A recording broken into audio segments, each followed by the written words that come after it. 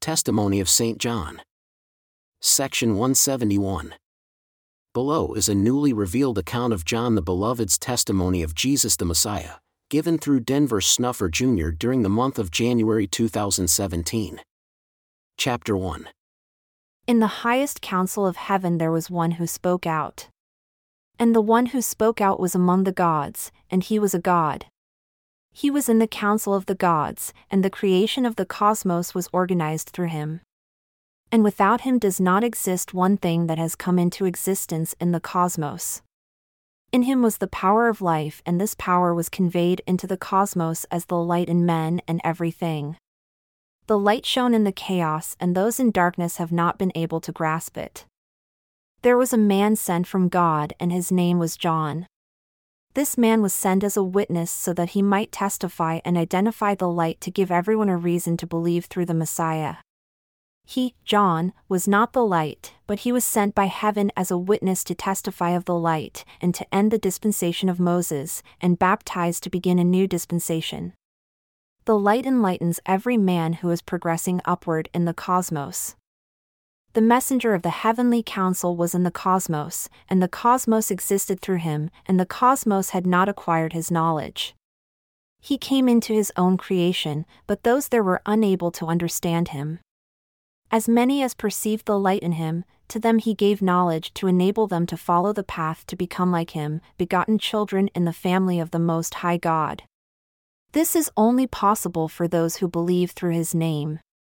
Those who believe through his name are no longer born of blood to follow the appetites of flesh, nor the ambitions of man, but are able to become, like him, the offspring of God.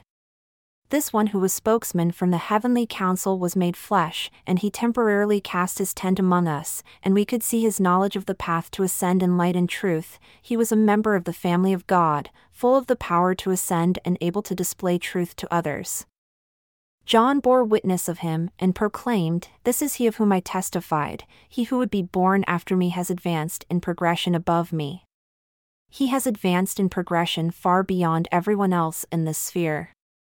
For in the council of heaven was the spokesman, even God's heir, who is born into the flesh and sent to us to fulfill the will of the Father.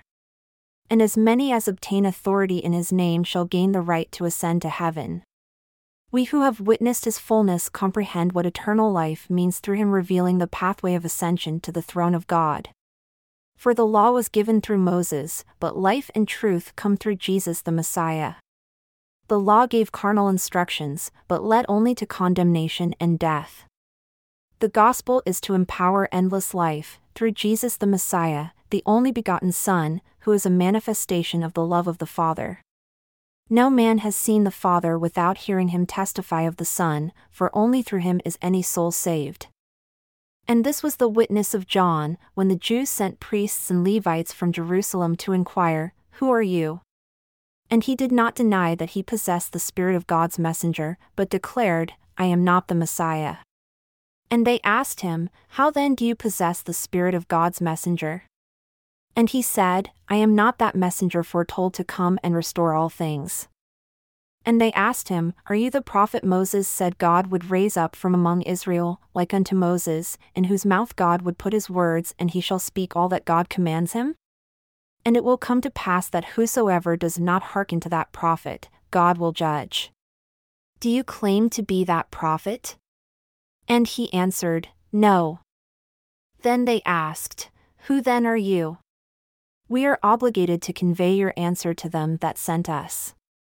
What do you say for yourself? He said, "I am a voice of one crying in the wilderness, make straight the way of the Lord," as predicted would be sent by the prophet Isaiah. And the inquirers who were Pharisees asked him, "Why then are you baptizing if you are not the Messiah, nor come as the messenger to restore all things, nor the prophet foretold by Moses to whom we must give heed?" John answered, "I baptize with water, but there is one standing among you, whom you do not acknowledge, and I bear testimony of him. He is the one foretold by Moses, and he will preach following my witness of him. He has progressed beyond me so much that in comparison I am not worthy to kneel before him, his shoes latchet I am not worthy to unloose, nor am I worthy to wash his feet. I could never substitute for him. He will baptize, not only with water, but also with fire and with the Holy Ghost." The next day John beheld Jesus coming to him, and said to those who were with him, "Behold the sacrificial Lamb of God, who will redeem from the fall of the creation." And John testified of him to the others, saying, "This is him I described before, saying, After me will come a man who has progressed far beyond me, for he existed before me in heaven. I recognize him, and testify to Israel that he is that prophet foretold by Moses to whom all must give heed. Therefore I am here baptizing with water to prepare people for him." And John recounted, "When I baptized him, I saw the Spirit descending from heaven in a sign of a dove, and it abode upon him. I recognized him as God's Son because God, who sent me, and commanded me to baptize to prepare people to hear him, told me, 'On the man you see the Spirit descend in a sign of a dove and remain with him, he will be the one sent to bestow the Holy Ghost.'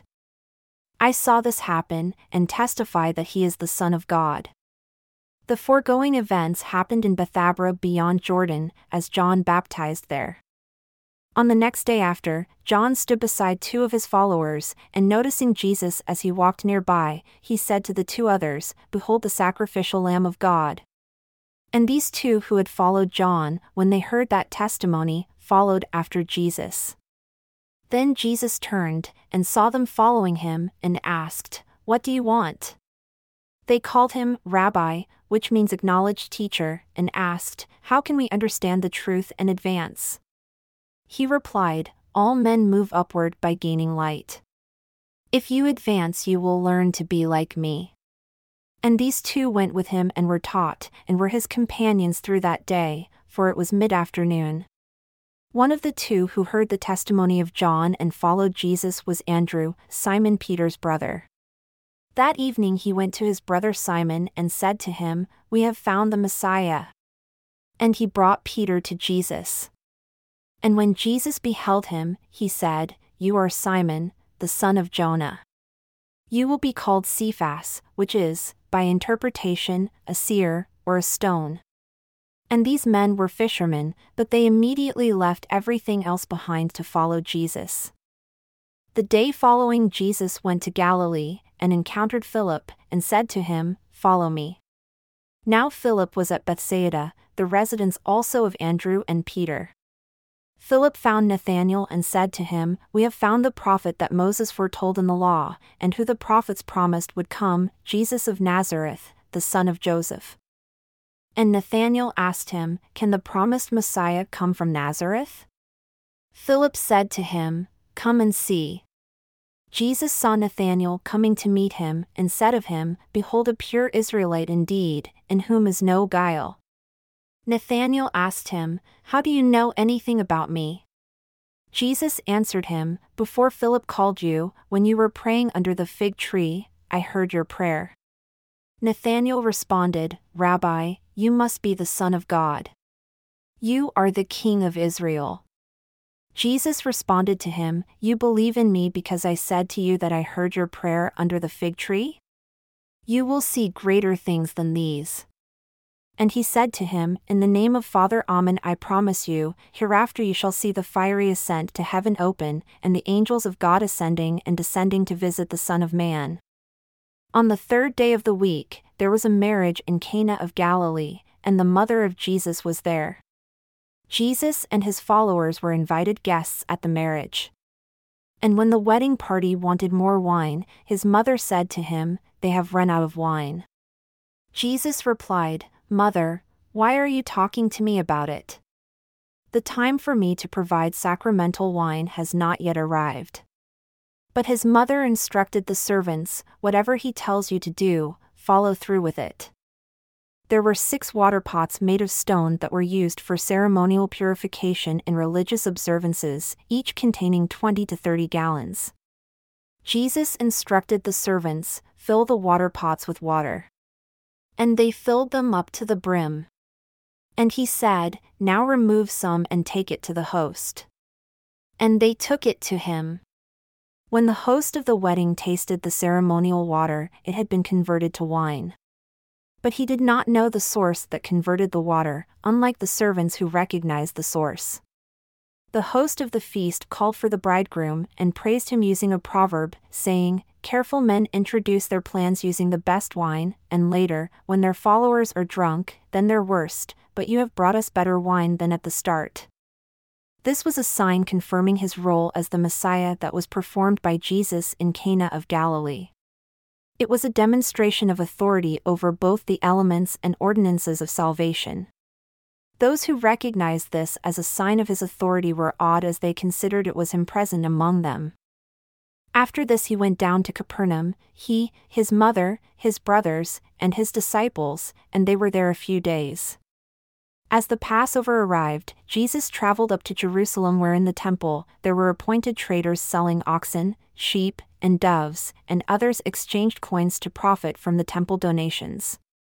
Seeing this, Jesus made a whip using small cords, and he drove the profiteers out of the temple, and also their sheep and oxen, and dumped out the exchangers' money, and turned over the tables, and confronted those who were profiteering from Passover, saying, "Get your business out of here and do not degrade my Father's house to merely your place of business." It reminded his disciples of the psalm, "The zeal of thy house hath eaten me up." The temple authorities, who had authorized the profiteering, confronted Jesus asking, "If you think you have a right to exercise authority over the temple, while identifying yourself as God's son, show us a sign to prove you have this right, so we can believe you." Jesus answered and said, "I will replace the Holy of Holies in 3 days with a new holy house of God." The Jews declared, "It took 46 years to build this temple, and will you replace it in 3 days?" But he was talking of the temple of his resurrected body. Later, after he was resurrected from the dead, his disciples remembered he had said this to the temple authorities, and they remembered the scripture, and what Jesus had said to the disciples. Now while he was in Jerusalem at the Passover, many believed on his name when they saw the healing miracles he did. But Jesus did not attempt to have them pledge loyalty to him because he knew they were fickle, and miracles alone cannot produce faith, because sign-seekers are wicked and adulterous.